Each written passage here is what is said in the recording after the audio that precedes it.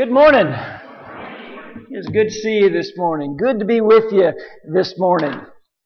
I want to thank Anthony for preaching last week. You know, Anthony always does such a powerful job, and I know you were all blessed last week hearing him speak. I also want to say before I get started, this weekend, Memorial Day weekend, I hope that sometime this weekend or sometime tomorrow during your family time or time with friends or neighbors, that you're able to stop and really do remember the people that have sacrificed so much us to have the freedom and the liberties that we have.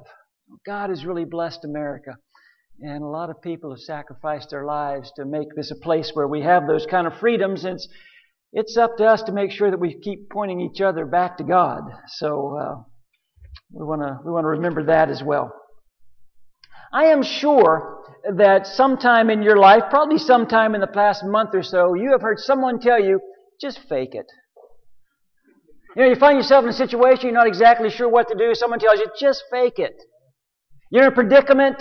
You're not exactly sure. You're a little bit over your head. I'm just going to fake it. I'm going to pretend like I know what I'm doing, and I'll see if I can't get by that way.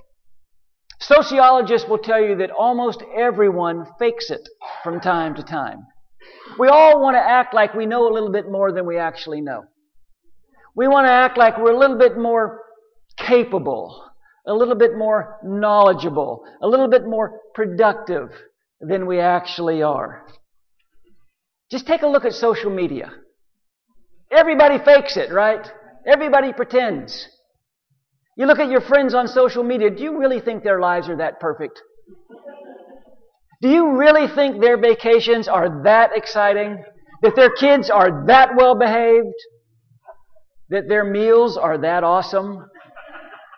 No, we all kind of pretend, don't we? You see it in relationships a lot. Now, we want to act like we're smarter than we really are, kinder than we really are. In fact, if you're willing not to fake it this morning, I think I can prove it to you. How many of you have ever been at home, maybe watching TV, laying on the couch by yourself, and you hear a car door slam, or the garage door go up, and you know it's your spouse, or a parent or something, and you turn off the TV and you jump up, so when they come in the door, you look like you've been doing something productive? Anybody ever do that? Yeah, okay, one. Or how many of you men have ever been talking to your mechanic and they're explaining to you what's wrong with your car? And you're nodding like, I'm right with you. I know exactly what you're talking about. I have never heard of the part that you are talking about. But yes, I understand. We don't understand. At least I don't understand, but I act like I do. Or how about this? You ever been driving? And you get a sense that the person in the lane next to you is trying to get your attention so that you'll let them in. But you have no intention of letting them in front of you. So instead of acting like a jerk, you just act like an unobservant nice guy. You pretend that you don't notice and, go on. Yeah, we all do that, right? Everybody pretends. Everybody fakes it from time to time. It even happens in the church, believe it or not. This morning we're going to take a look at some people who were faking it when it came to their Christianity. And we're also going to take a look at what God has to think about people who pretend.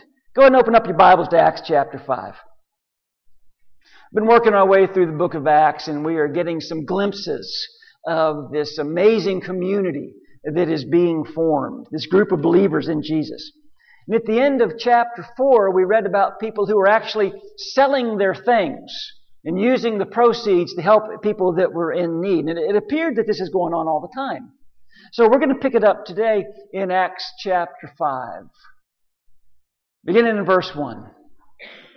There was also a man named Ananias, who with his wife Sapphira sold some property. He brought part of the money to the apostles, but he claimed that it was the full amount. His wife had agreed to this deception. Then Peter said, Ananias, why has Satan filled your heart? You lied to the Holy Spirit and you kept some of the money for yourself. The property was yours to sell or not sell, as you wished. And after selling it, the money was yours to give away. And here's the question that you're going to kind of want to hold on to this morning. How could you do a thing like this?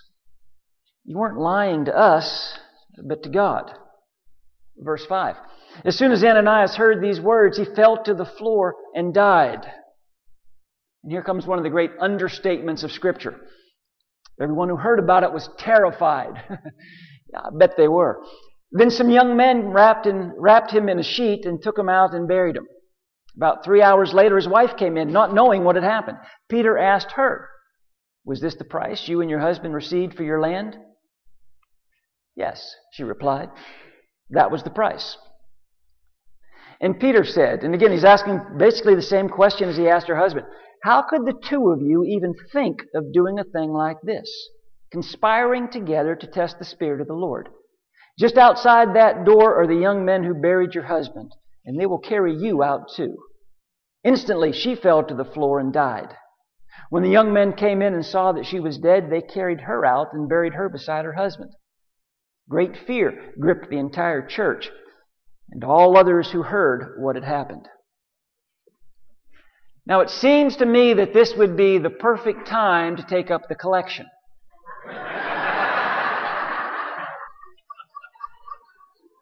But since we've already done that, we're going to move on. Now actually, this is one of the more sobering passages that we'll read all through the book of Acts. Pay attention to what's happening. This new community is being formed and people are being transformed. There is real change going on in the hearts and lives of people. People that didn't used to get along, they're getting along now. Old barriers and old walls and old prejudices are being torn down. And normal, everyday, kind of selfish, greedy people are actually looking for ways to help others. You know, selling their possessions, using the money to help other people who are in need. I talked a couple of weeks ago about Christianity being amazing. What's going on here in the first part of Acts? It's amazing. I mean, outsiders would have looked at this new group and they would have said, "Wow, you know, that's amazing." Remember, 2 weeks ago we talked about a man named Joseph who sold some property and brought that money to the elders and said, "Listen, use it however you can to help others." And the people said, "Wow, Joseph, you're amazing. In fact, we're not going to call you Joseph anymore. We're going to start calling you Barnabas because you're such an encouragement to us. You've given us so much joy." So now along comes this couple, Ananias and Sapphira. They see what's going on and they think to themselves, you know, we'd kind of like to be thought of as amazing people too. We'd like for people to change our names. We want to be in the spotlight. We want to have some of the accolades. Here's the first problem with Ananias and Sapphira. They didn't really want to become generous people. They just wanted to be known as generous people. They wanted this image of spirituality. This couple thought, you know, when people think of us, we want them to think highly of us. We want to be seen as a couple who really honors God. And we want to be seen as somebody who's strong and faithful in this new movement. We're serious about this thing. But the reality is they were just faking it. This morning I want to share with you just two observations about this couple, Ananias and Sapphira. And the first is this. This couple did not fear God. They didn't fear God. Chapter 5, verse 4, kind of the key phrase where Peter's words are, "What made you think of doing such a thing? You've not lied to men, but to God." What made you think of doing such a thing? You ever had a parent tell you that? You ever done something that you knew you shouldn't and your mom gives you that look? What were you thinking? Did you just do that? What were you thinking? That's what Peter's asking Ananias. What were you thinking? And I think he's sincerely wondering. I think he is sincerely wondering, Ananias, what were you thinking? How could you be involved in this group? How could you hang around here with us and not see what God is doing? You've seen God's power at work. You've seen the signs. You've seen the wonders. You've listened to the earth-shattering prayers that are being prayed in this place. You've seen God involved right here, right now. in a very real way, can you be that insincere in the presence of God? A God who is so good, so wonderful, so involved in this movement. Ananias, don't you fear God? And I'm not talking about being afraid of God. I'm asking, don't you have a reverence for God? Don't you have a deep respect for God, a sense of wonder and awe? Ananias, there's no God like our God. His wisdom, His majesty, His sovereignty, His mercy, His love. We serve an awesome God. Now think about creation. God said, let there be light, and there was light. No other power can do that. No other power can speak things into existence. Could you imagine having that kind of power to be able to speak things into existence? You go out to the parking lot and you see your old beater, let there be a Mercedes. And there's a Mercedes. That would be good. You look into the mirror, let there be hair. And there's hair. That would be good.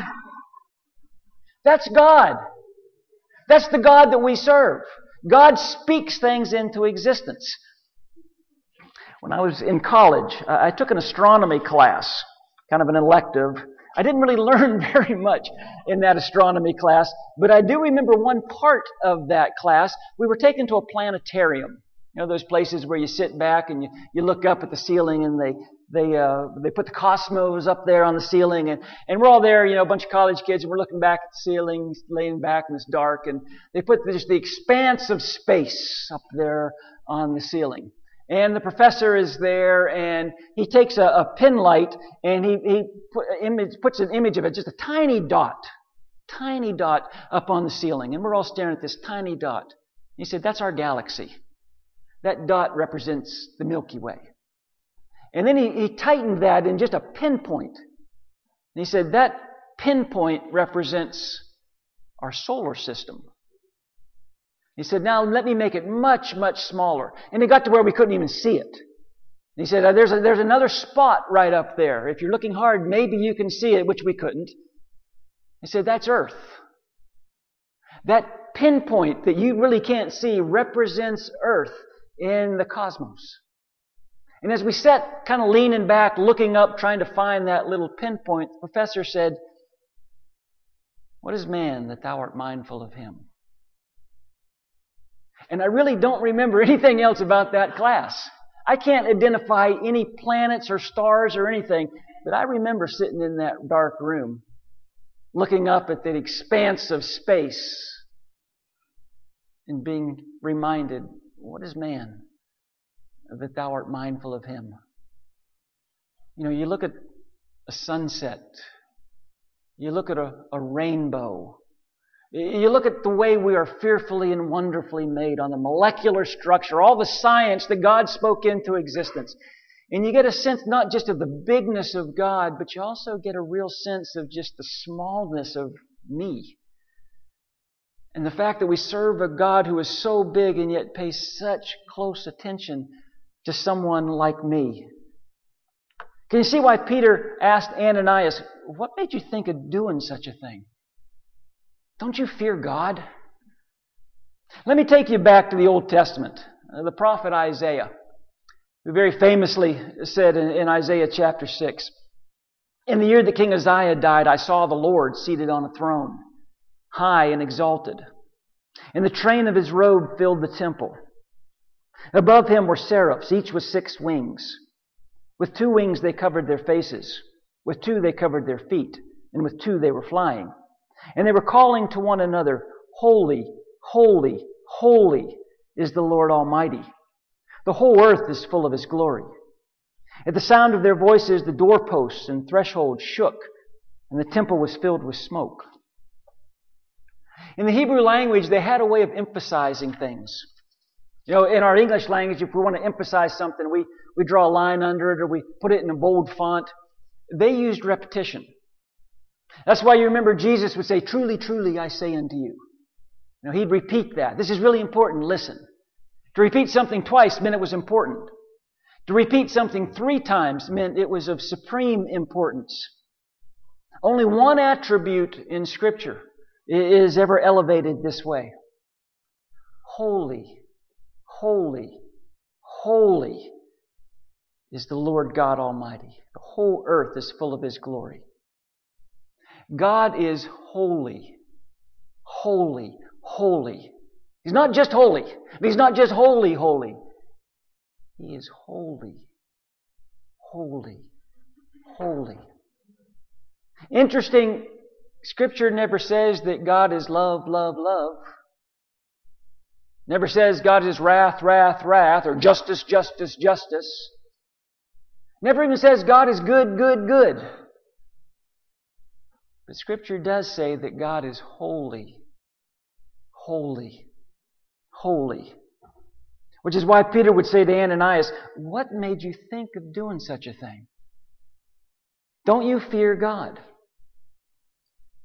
You know, we've all been around people, maybe it's at work, maybe it's at a ball game or a restaurant or somewhere. We've all been around people who I call sort of creative cussers.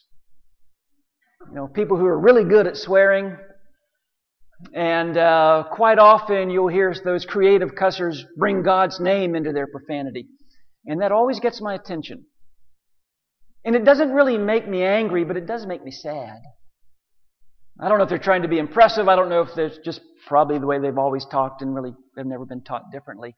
But I always think to myself when I hear God's name used that way, if you had any idea, if you had the slightest idea of who God is, you wouldn't be using His name that way.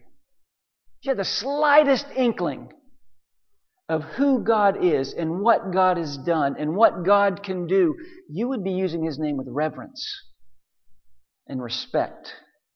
God is holy, holy, holy. Ananias and Sapphira did not fear God.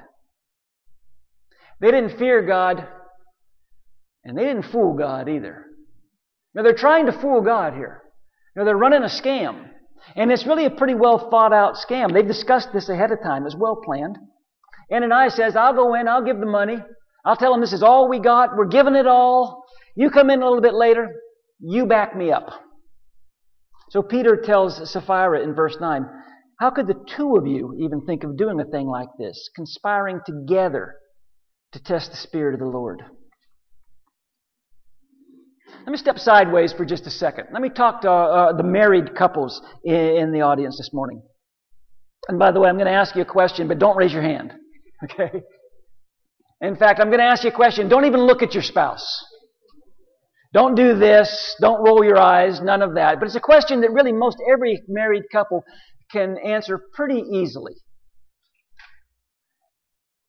In your marriage, do one of you set the spiritual bar a little bit higher than the other? Is there one of you who kind of sets the spiritual bar higher than your spouse? You know, maybe one of you might say, man, I've had such a long week. Can we not just sleep in on Sunday morning? And the other says, I don't know, I want to go worship. I want to be with the family. You know, they're asking for some help on Saturday, but I really need my weekends free. And the other one says, but, we got to use the gifts God's given us. We ought to volunteer. We ought to serve. Let's bless someone else with all the things we've been blessed with. Or you start talking about money. You say, hey, finances are tight.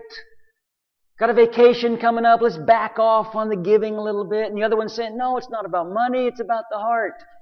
God has blessed us. We just want to be good stewards of what He's blessed us with. Let's trust God. Do one of you set the bar a little bit higher than the other when it comes to spiritual matters? And the reason I ask the question is this. If you are married to someone, and in your heart you say, they kind of set the bar higher when it comes to spiritual things, you need to thank God for that spouse. That is such a blessing to have someone encourage you in the Lord. To have a spouse that encourages you to serve bigger, to live better, to love more deeply. To have a spouse that says, we're going to honor God because God is holy, holy, holy. That is a priceless blessing. And Ananias and Sapphira didn't have that. They didn't have somebody to kind of call them to a higher plane. That's why Peter says, how could the two of you even think of doing such a thing like this? you really think you could fool God? And of course, God delivers a pretty strong message to the first century church surrounding Ananias and Sapphira there. And I think He's delivering a pretty strong message to the 21st century church as well. No pretending. You might fool everyone else. You're not going to fool me. You probably don't remember the name Timothy O'Brien. He was a 10-year-old boy that died several years ago now. He lived in Houston, Texas. Timothy O'Brien was just a normal, happy, healthy 10-year-old kid. He died 2 days after Halloween.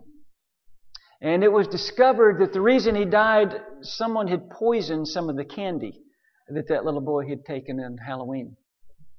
And he was killed by the poisoned candy. The family was devastated. Really, the only way they got through it was because of the strong faith, especially of the father, the dad. Dad went on, publicly on television things, talking about they're going to count on God to get them through this.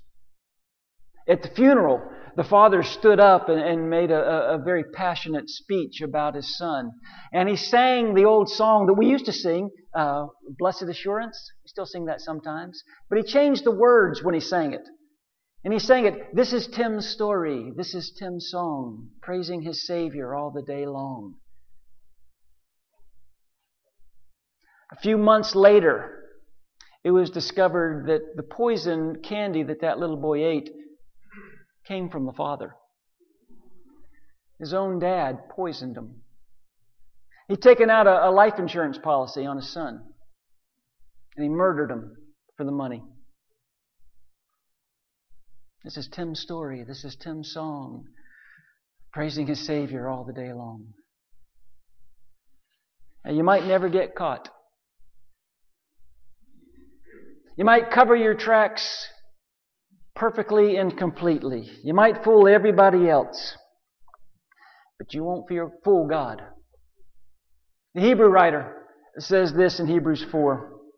He knows about everyone, everywhere. Everything about us is bare and wide open to the all-seeing eyes of our living God. Nothing can be hidden from Him to whom we must explain all that we have done.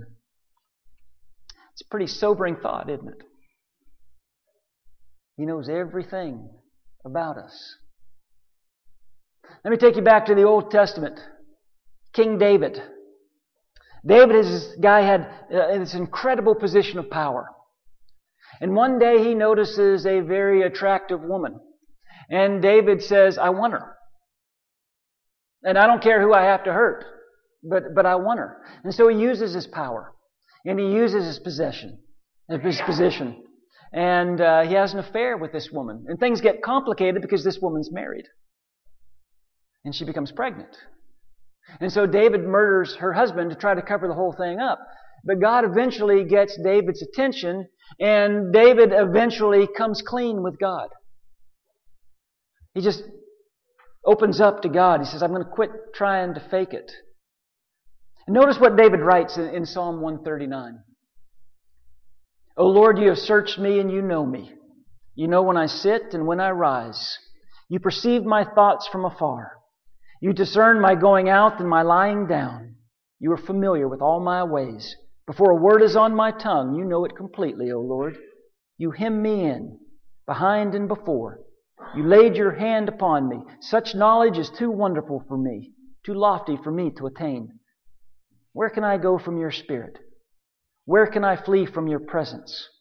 If I go to the heavens, you're there. If I make my bed in the depths, you're there. If I rise on the wings of the dawn, if I settle on the far side of the sea, even there, your hand will guide me. Your right hand will hold me fast. Now understand, David's not complaining here. David's not saying, God, I wish I could hide from you, but I can't. I wish I could get away from you, but I'm not able to. I think what David is saying here is, God, I'm tired of trying to hide from you. I'm tired of trying to pretend. I want to be honest. Search me. Know my heart. Know my thoughts. Point out anything that offends. Lead me in the paths of everlasting. Listen, the day you come to the conclusion, I'm going to quit faking it, I'm just going to quit pretending. The day you come to that realization, that's a good day. That's a very good day. When you get real with a God who knows everything about us anyway, it's a good day. So let's go back to Acts chapter 5. You know, in every life there comes a moment of truth. Every so often, and I guess everyone's life, there comes a moment of truth. For this woman, Sapphira, her moment of truth comes in verse 8.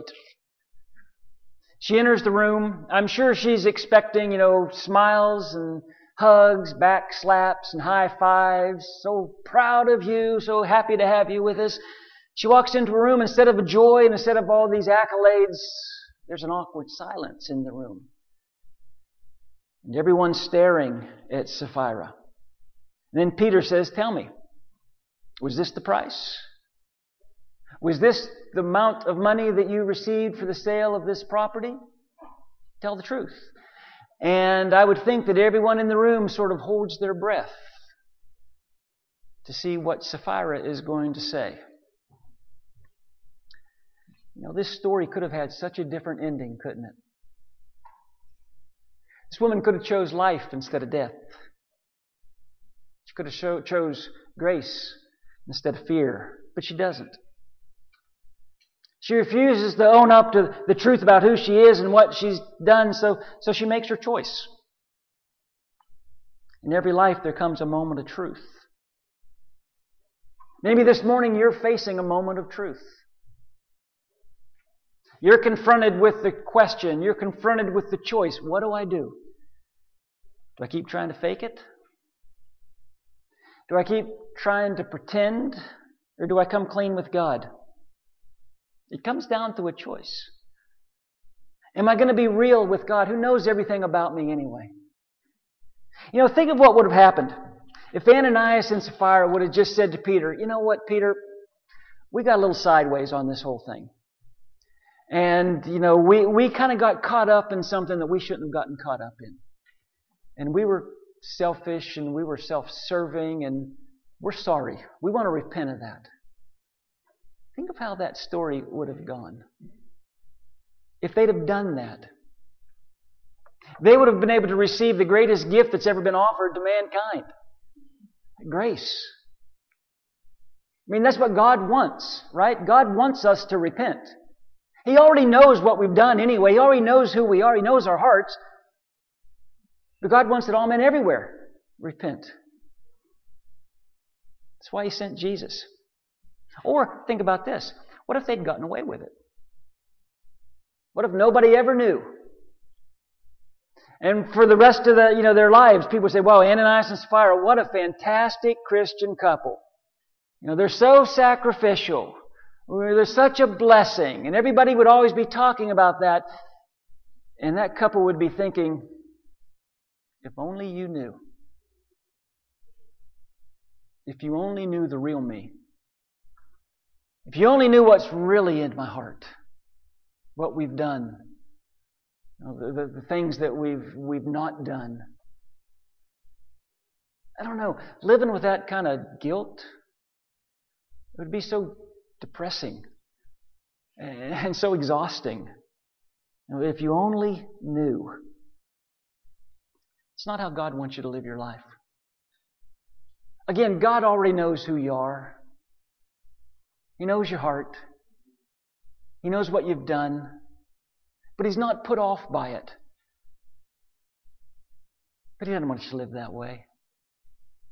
He's calling you to repentance. He said, I've got so much more to give you. There's so much more to life, such a more fulfilling, a full life. Receive my grace and my mercy. Let me forgive you. Let me heal you. But again, it comes down to a choice. Am I going to come clean with God? Or am I going to keep trying to fake it? Am I going to keep trying to pretend? Only you can make that decision.